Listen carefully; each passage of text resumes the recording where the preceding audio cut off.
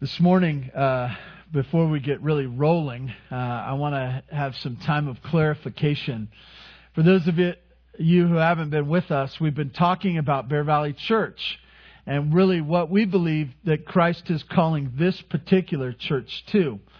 And there are three things that we've been praying about and that God has been working on us about.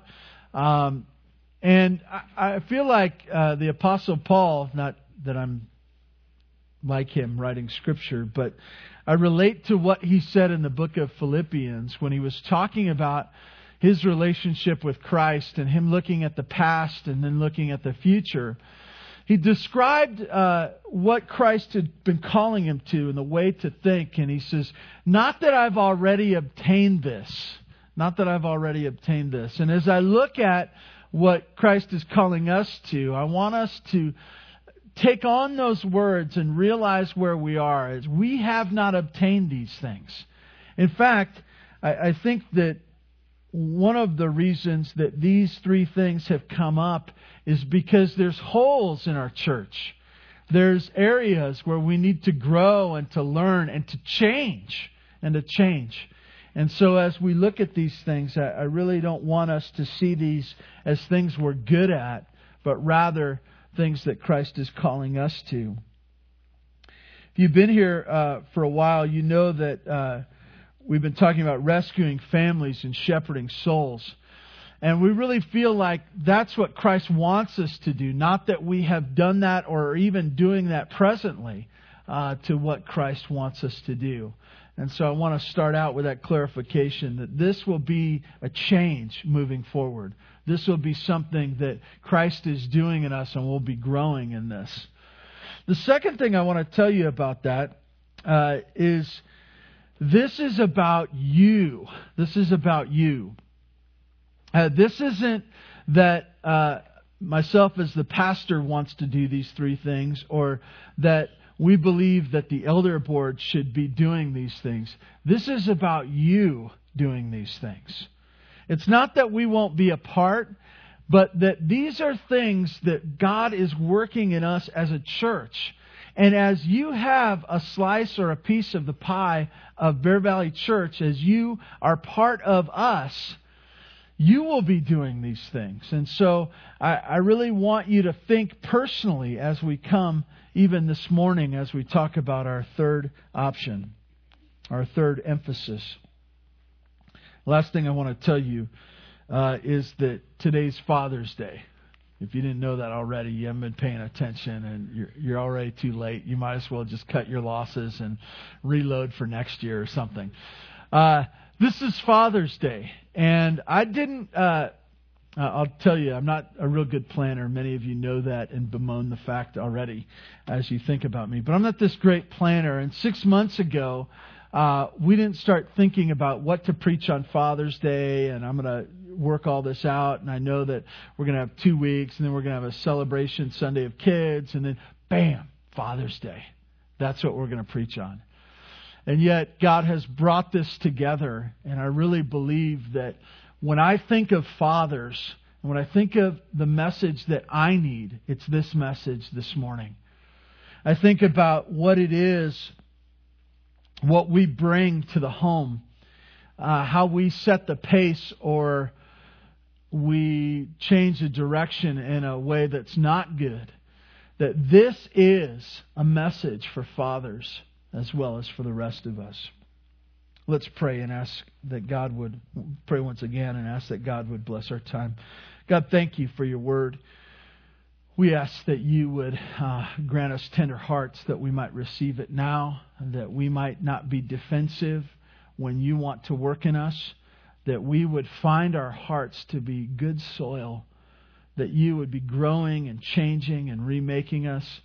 God, let us not be proud to think that the way we are is good enough, that the way that we continue to sin, even though we've been doing it for a very long time, does help us to see we need to change. God, grant us the grace to do so in Jesus. We pray this in His name. Amen. This morning we're going to talk about being a gracious church. A gracious church. And that may sound kind of vague, and we'll try to talk about that more. I wanted to just ask you, where's the power in your church? Where's the power in your church? And some of you would give, if I asked you that question, if somebody asked you, you'd give a really good spiritual answer. You'd say, well, the power's in the Word of God. Or you'd say in the Holy Spirit. You'd say that God is doing His work in the church. And those would be very good answers. But when I talk about the power of the church, and I'd say, no. How is your church run? How is your church run? And those of you who have been around for a long time, you'd say, well, Bear Valley Church is a non-denominational Bible church, and they believe in the Bible, and they believe that the Bible teaches that it's elders that run the church, and collectively they are the elder board runs the church. But what if somebody pushed you one step further? You say, yeah, I understand. I've read the bylaws. I've looked at all that other stuff. How is the church really run? Who are the power brokers of the church? How do they make decisions?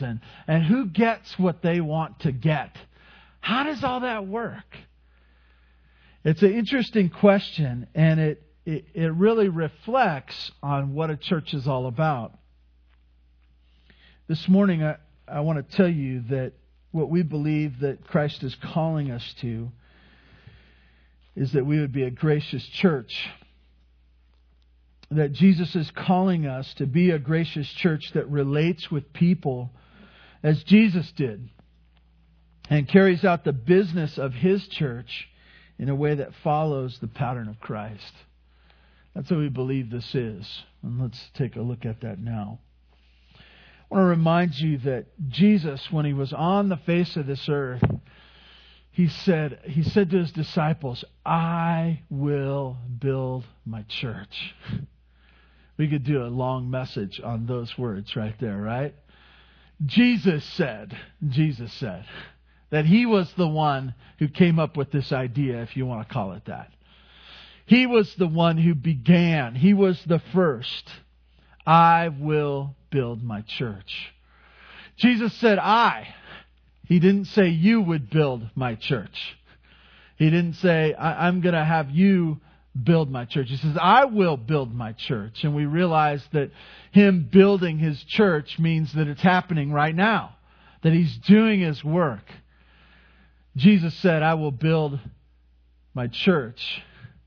And He says, He didn't say, I will build your church. He said, I will build my church.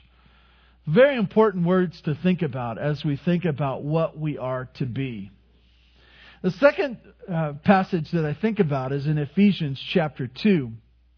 In Ephesians chapter 2, it refers to Jesus in verse 20 as what? The chief cornerstone. The chief cornerstone. And as you picture what it is that Jesus is building, He's building His church, and He is the chief cornerstone. He is the one that all others are connected to. In fact, all others gain their stability, their strength, their purpose, their guidance from the chief cornerstone. And so this morning, as we look at His church and as we ask for the future, what He would have us to be, and we talk about gracious church, where would we get this idea? Well, we'd get it from Jesus. That He would be the model. That He would be the one that we would look to in His church. About the way we do business. About how we relate to one another. If we are to be a gracious church, we are to follow the one who is gracious. So this morning, as we look to Jesus, we're going to pick out some things about Jesus' ministry and His life that will really direct us as we think about how we do business here at church, how we respond to one another, how we relate to one another. The first thing I want to point out, and it's by way of survey, we're not going to look at these passages, but I'm shocked and a little bit confused when I look at the ministry of Jesus when He was here on the face of this earth. One of the things He did more than anything was pray. And it's hard for me to get in my mind why He was praying. When you have all power in and of yourself, when you are God come in the flesh, when you can do miracles, Why was he praying? Why was he looking to the Father? And yet, in his pattern of what he was constantly in prayer. He was retreating. He was walking away from the masses to be with the Father in prayer. And he was in constant communication. And even in Philippians, it talks about his own humility. That he humbled himself. And so for us to model after Christ, it would be for us to, in humble submission, to be prayerful. To be prayerful. Even as we sang, I need thee every hour, it's the idea that we would be going to Him and in communication to Him. That we would not be doing church without Him. That we would not be looking to other sources and other ideas. We would be looking to Him. This is Jesus' model. He was prayerful and humble all the time. If we are to follow after Christ and be a gracious church, this is what we'll do. We'll handle everything with prayer. We won't move ahead. We won't make decisions. We won't interact with people without being prayerful about them. That's the first thing. The second thing, you could turn over to 2 Corinthians chapter 10. Very important passage. In fact, one that I hope will resonate in us from the days to come. That we will continue to go back to this over and over again as we seek to be the gracious church that we believe Christ is calling us to be. Little side note here. Jesus dealt with people in a certain way, right?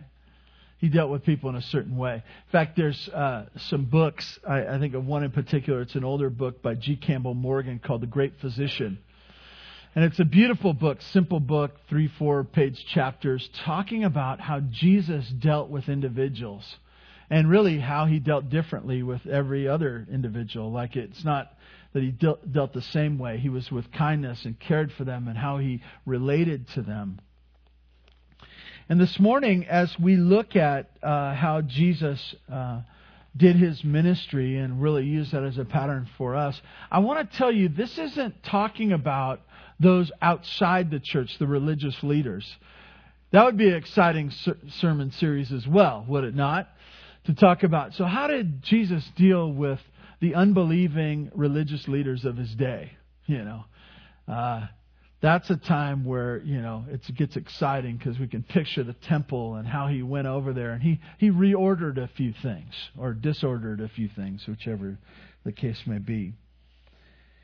So we look back to Jesus, 2 Corinthians chapter 10. So, Paul, he writes to the church at Corinth. He says some things that was very admonishing. He says, you're wrong in a lot of areas.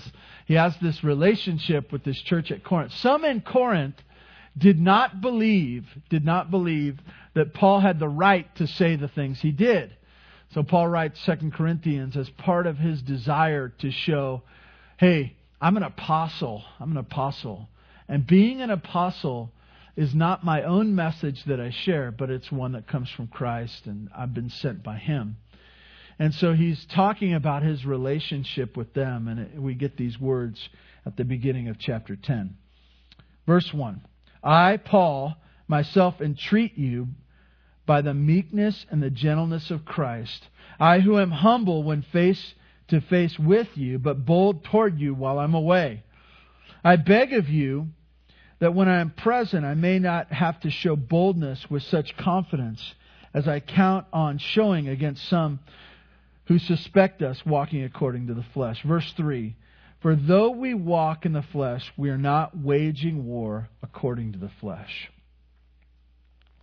Let's talk about that for a minute. So Paul's saying, he's saying to them, I come to you on the basis of Christ and who He is. That's who I'm coming to you as, because I've been sent. I'm giving you a message. Sometimes when I'm face to face, I'm easy on you because there's a relationship there, but you've heard these last words that I've given to you as being rough, but they weren't meant to. And some of you are saying that I'm doing this because I'm doing it on my own flesh. But get this verse 3, and then we'll go back to verse 1. He says this, "For though we walk in the flesh," though we're people, we walk in the flesh. I know that that's sometimes we use as an excuse. When we sin, we just go, I'm just human. I'm just human. I'm in the flesh.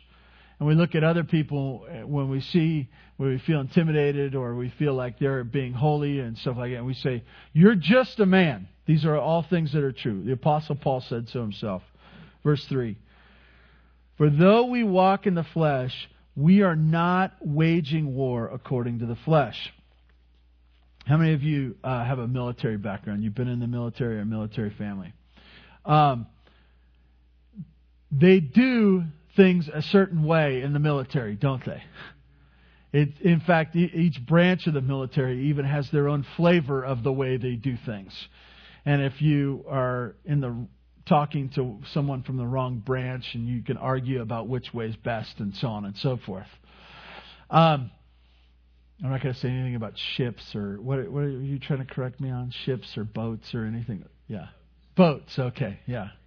Submarines, boats. I don't understand any of those things. I'm a land lover. I'm sorry. But you think about why is there a military? Why is there a sense of doing things a certain way? Well, they have an objective, right? In times of peace, they still do things a certain way. Why? Because they're preparing for times of war. They're preparing for times of war. Why are they preparing for times of war? Because they come. Because they come.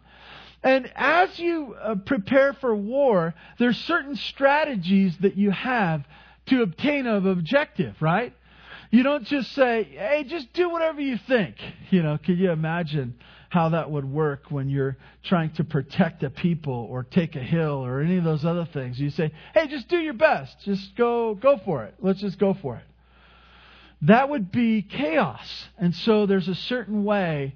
There's people in charge. There's strategies that are used. There's things you must do in this order to get things done.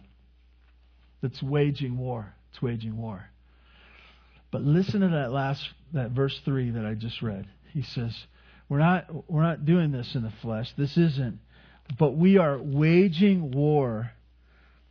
We are not waging war according to the flesh. I want you to get this. It's super important. We are waging war. He's describing the church. He's describing a church in Corinth. And he describes what they are doing as waging war. Do you get that? He doesn't say, we are not doing summer vacation according to the flesh. Do you get that?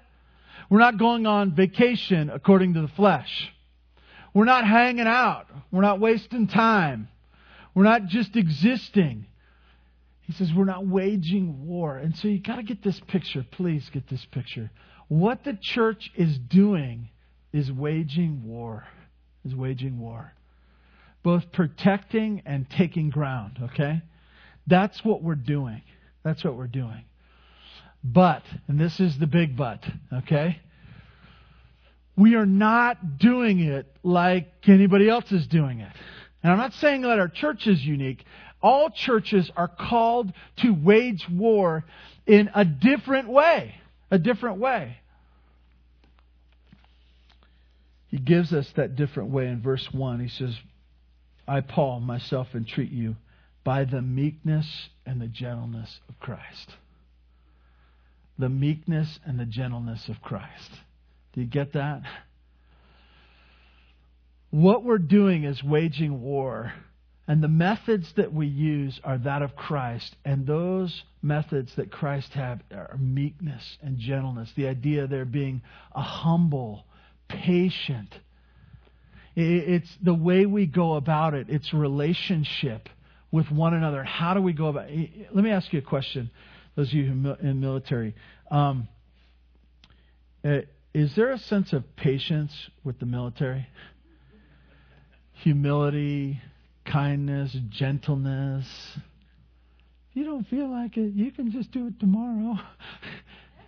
There's a sense of order, right? And there's a sense of you do it now. I didn't say please. I didn't say thank you. I just said do it.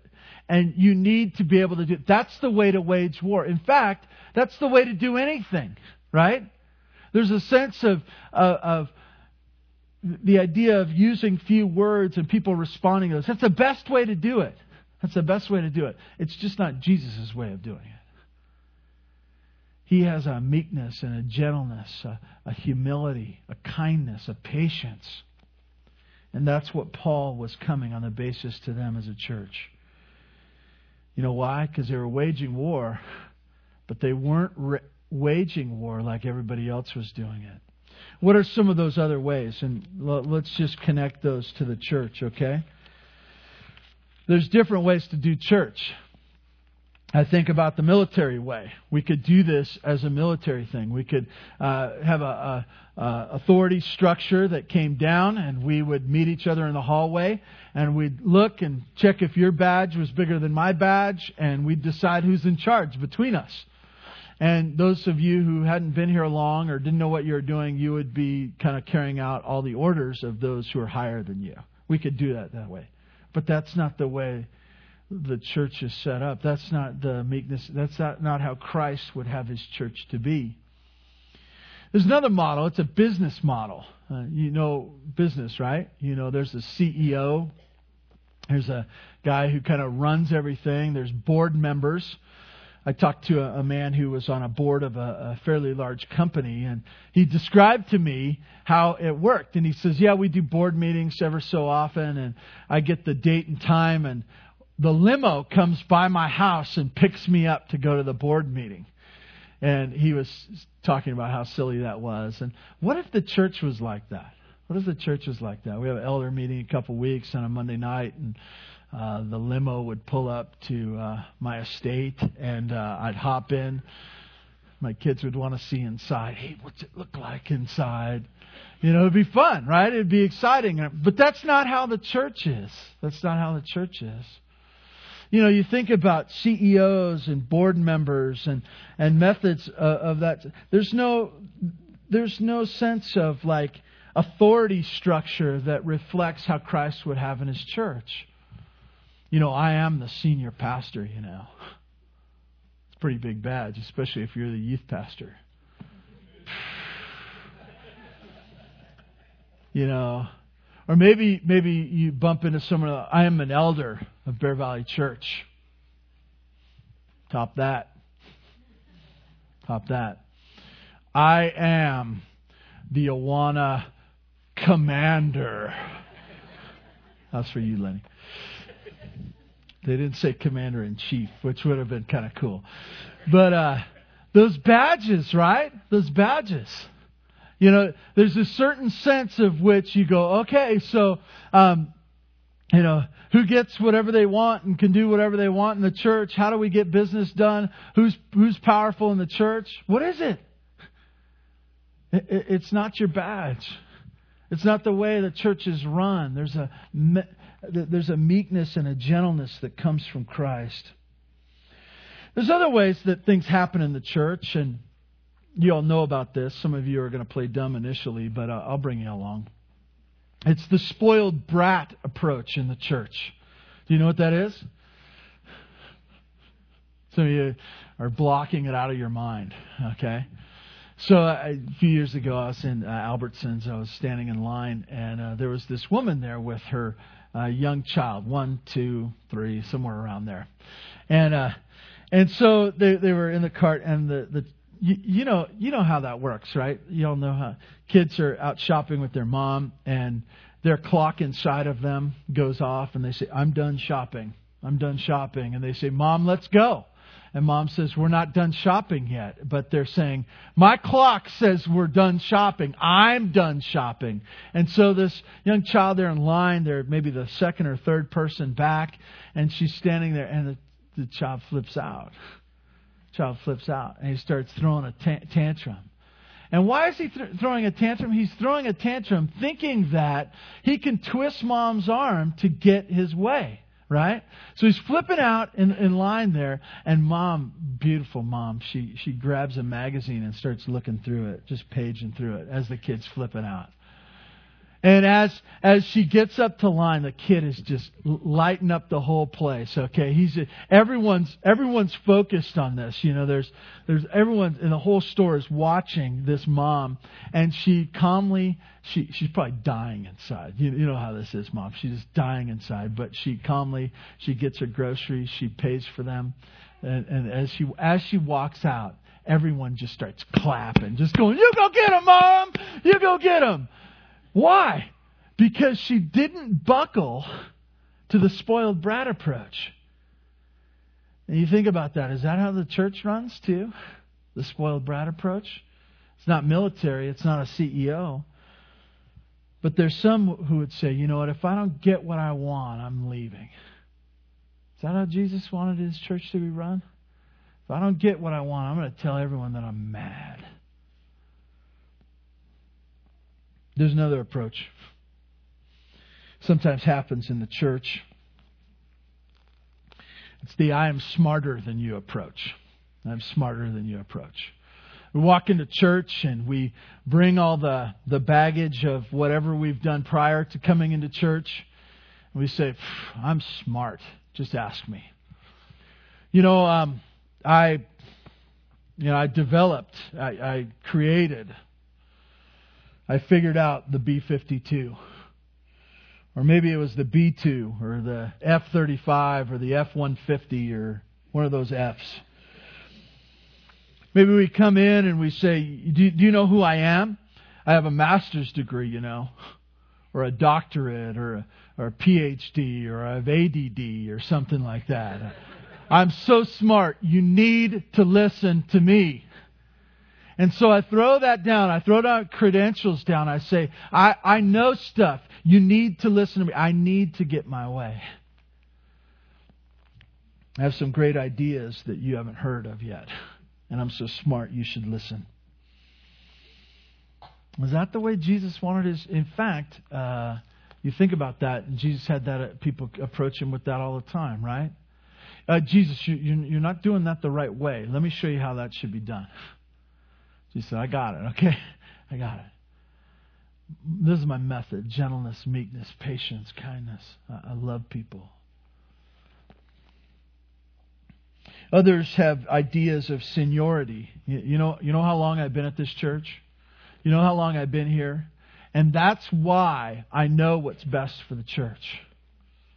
Others think, you know how old I am. Been around the block a few times. This isn't my first rodeo. I've been doing this. I know everything about all these things because I've lived it. Also, some people have the idea that the new client is always the best. You know what that is? They start a business. There's people who are older clients that they've been there for a very long time, and they take them for granted. They set them aside. They'll just continue to pay their bills. They're too lazy to switch companies, right?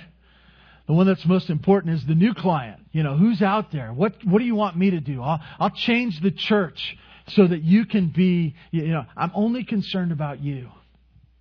Is that the way Jesus wanted His church to be run? Others take the copying approach to church. They ask the question, what's some other church doing? And we're just going to copy it. So what's Rick's church doing? Or John's church? Or James' church? Or Jeff's church? What are they doing? And maybe we should just do that here. And that's how Jesus wants His church to be run. The copying approach? There are others. I'll just end with this one. Maybe it's the you just got to be yourself church. You just got to be yourself. The people say, we're just going to be a church, but we're just going to be ourselves. Be ourselves. We don't want to change or grow. We just need to be ourselves. Most of you know that I'm a little league coach or cheerleader or whatever they call that. And so I'm with young boys, and we're playing little league. And it's interesting, you can even be in 3rd or 4th grade, and these boys will look at you, look me straight in the eye and say, "That's my style, coach." They'll be up there at bat and they'll get up there and they'll look a certain way. They'll stand a certain way. And I go, well, why are you standing? It's my style, coach. It's my batting style. And I haven't told any of this that I guard their self-esteem and try to protect their little, but I think I step back and I say, you strike out every time you're at bat. Okay? Maybe your style needs to go, right? Maybe we should change a few things because what you're doing isn't working. Okay? And as I think about His church, sometimes we're guarding and protecting our style, who we are. We're saying, hey, this is just the way I am. And we forget to see it as this is what Jesus wants. Bring your dog to church day or something crazy like that. Rick, you want to shut that window right there?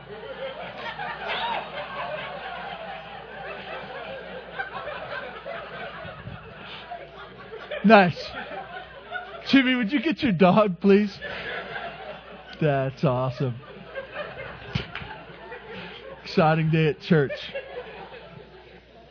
I think there's a song like that. Oh, that's the squirrel came to church. I'm sorry. That was great. That was awesome. So this is the deal. Jesus dealt with people in a certain way. And it wasn't, you think about who He was, and He could have bossed us all around, right? He could have walked into a place and He said, I'm the Messiah. Do this, do this, do this. You're wrong, you're wrong, you're wrong. Start thinking like I think, or you're out, That's how He could have come. And yet, the Savior of the world, the one who loved us, God come in the flesh, He came in gentleness and meekness and patience. And He calls us to do the same. I want to share with you just a few brief pictures of how He dealt with people. And I want to tell you that His relationship with people was not based on whether they could accomplish anything. It wasn't based upon them already agreeing with Him. It wasn't even based upon the fact that they could accomplish what He was calling them to. It was based upon His loving, gracious relationship with them. That He gave to them and listened to them and gave to them and listened to them. And that's what established this gracious relationship. I think of Matthew 19, and we've talked about this a bit in the past few weeks. But Matthew 19, He talks about children. In verse 13 it says, Then children were brought to Him that He might lay His hands on them and pray. The disciples rebuked the people. But Jesus said, Let the little children come to me and do not hinder them, for to such belongs the kingdom of heaven. And He laid His hands on them and went away. Let me ask you a question. So we're going to be a business here. We're going to be a bank, or we're going to even be bigger than that. We're going to be a brokerage house or a high dollar real estate place in LA. And so we get this big fancy office, and we all come to work. We're all dressed up, suit, tie. We're looking like we're going to really make it happen. And then we get in our own little cubicles with our fancy phones and our conference room. And then you bring 200 2-year-olds in. Just bring them in. It'd be easier to deal with 200 dogs like that than 200 2-year-olds, right? They'd be picking up the phones and going, doom, doom, doom. This sounds pretty cool, They would be walking around and go, hey, let's play like this. We know how to do computers. And the girls would be sitting there like this, and the boys would be sitting there like this. And they would be playing tag, right? Cubicles. That's awesome for hide and go seek, right? They'd be playing around. And some of you are twitching already. You're growing a rash and stuff like that. And you're saying, how can you get anything done like this? How can you get anything done like this? This is a terrible way to run a business. You know what? It is a terrible way to run a business. But Jesus wasn't concerned about running a business. He had these children with moms pushing him forward and bringing him in, and the disciples go, "Get the kid out of here. Get him out of here. Jesus is important. We got business to do here." And Jesus goes, Don't do that. Because I love the kids when they come near me. I bring them near me. So it's gentleness and meekness, isn't it? He wanted a relationship. He wanted a relationship with those kids. He wanted a relationship with those moms. He wanted to show the disciples what a relationship was. You see, that was his picture. He was being gracious before he had displayed the grace of the cross. You'd skip over to John chapter 4. It's the story of the woman at the well. In verse 16, Jesus begins his interaction with her. And it says, Jesus said to her, "Go call your husband and come here." The woman answered him, "I have no husband." Jesus said to her, "You are right in saying, 'I have no husband.' For you have 5 husbands."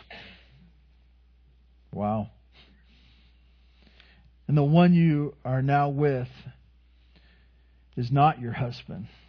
What you have said is true." The woman said to him, "Sir, I perceive that you are a prophet. Our fathers worshipped on this mountain, but you say that in Jerusalem is the place where people ought to worship." Jesus said to her, "Woman, believe me, the hour is coming when neither on this mountain nor in Jerusalem will you worship the Father. You worship what you do not know. We worship what we know, for salvation is from the Jews.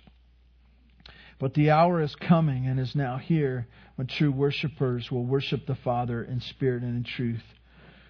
For the Father is seeking such people to worship Him. God is spirit, and those who worship Him must worship in spirit and in truth."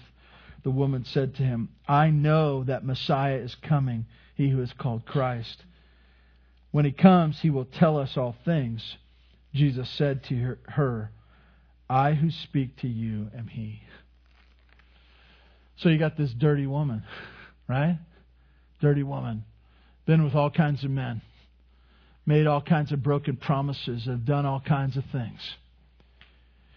The disciples are, they would be appalled at the mere picture. If they were bothered that kids would come to Him, the idea of being with this dirty woman would have been even worse. But Jesus speaks with her. And He speaks with her and talks with her about worship. And He says, Father's seeking worshipers like you to worship Him. To worship Him. And so what does He offer this woman? Not just worship. But what does He say? She says, "I know about the Messiah that's to come." He says, "I'm He. I'm He. Come to me. I'm the Messiah. I'm the one you need. You've had all these men. You need me, the Messiah. You need the Messiah." You see, some of us get the picture in the church that we be kind to those who are doing what's right and unkind to those who aren't doing what's right.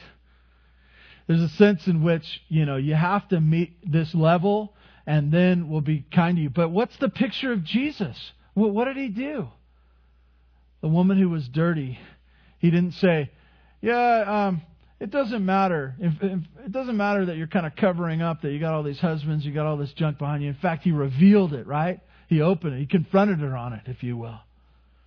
But in His confrontation, it was not a sense of, "So get out of here. You're dirty and ugly." He said, no. He says, Come. The Messiah. I am the one you need. Come. Even in His confrontation, He was gracious and kind, showing the meekness and patience that comes from Jesus. Well, this morning, maybe this message is kind of like, so what do we do with that? It's Father's Day. Maybe you walk away and you say, "You know what? I'm not kind in my home. I'm not patient and humble. I'm not displaying what Christ displayed. I got a CEO model. I'm a military model. I flip out and I get the spoiled brat thing going on. How do we make this happen in our church? How do we become the gracious church that Christ wants us to be? Well, the first thing I'd tell you is start at home. Start at home. I think it's sometimes hard for us to understand this, but it's super important for us to realize that when we are ungracious at church, when we are unkind and impatient, if we say words and push our way in so that we would get our way, if we do that here, I'll just tell you, I know what's going on at home. You're doing the same thing. You're doing the same thing. It starts at home and flows out from there. That we are called to be people that are gracious in our homes. Men, be gracious with your wife. Be kind to her, patient, humble, gentle. With your kids, too. You know why they're like that? Because they're just like you. Sinners. And the way they see Jesus is not by you pointing to a passage in the Bible, but as that passage is pointed to in your own life, and as you reflect the gentleness and the kindness of Christ. Start at home. Second thing I'd tell you is have a me first attitude. A me first attitude. I think it's easy, and most of the time we just respond. We just respond. We're at church. We're at Kmart. We're at work. We're at our home. And someone comes to us and they're not gracious. They're not kind. They're not humble. They're not patient.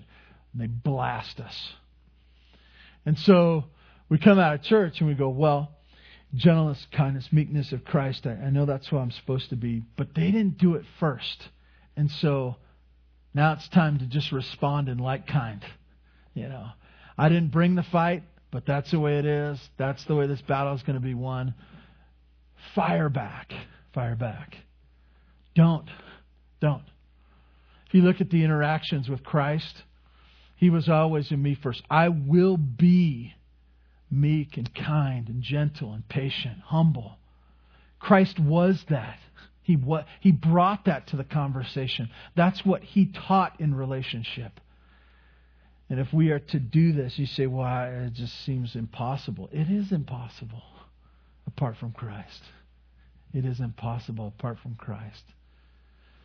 So Christ needs to do a work in us first, and then that will be able to respond, not in like kind, but in the way Christ wants us to. And then lastly, how will we become a gracious church? This is probably the most difficult one.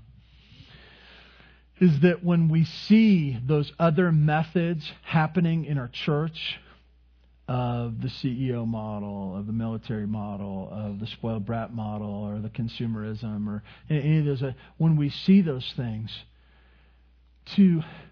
careful the way I say this, I want you to understand, to confront them in the gentleness and meekness of Christ. Okay? It's super important for us to get that. Let me give you an example. So, I'm with that youth pastor guy, and we're in a meeting, and I said, Brandon, you're stupid. You did something wrong. Don't ever do it that way again. And somebody sees me do that, and they go, they pull me aside and they say, hey, Kevin, you're an idiot. Don't you know what a jerk you're being right now? I mean, you preach that message, and you didn't even display one sliver of a grain of anything of gentleness and meekness, you idiot. You get that? They make that extreme enough? That sometimes in our confrontations where we see someone being unkind and not displaying and doing business in a different way, we go to them in that same wrong attitude, and we treat them in a way that isn't in the gentleness and meekness of Christ either. Do you see that? And so what should happen? This is what should happen. It should start at home. We need to work on it. Obviously, this is a work of Christ. And it should spill over to the church. And as it spills over, it'll happen as we interact, as we meet as the fellowship ministry, and as the adult ministry meets, as the elder board meets, as we have staff meeting, as we interact and we start planning for camp and the women's tea and the Awana program, that we're so treating one another in relationship. The meekness and gentleness of Christ, that it just impacts our whole church. And in the end, what is it? A gracious church that reflects the gospel, not some business or some military background. This is what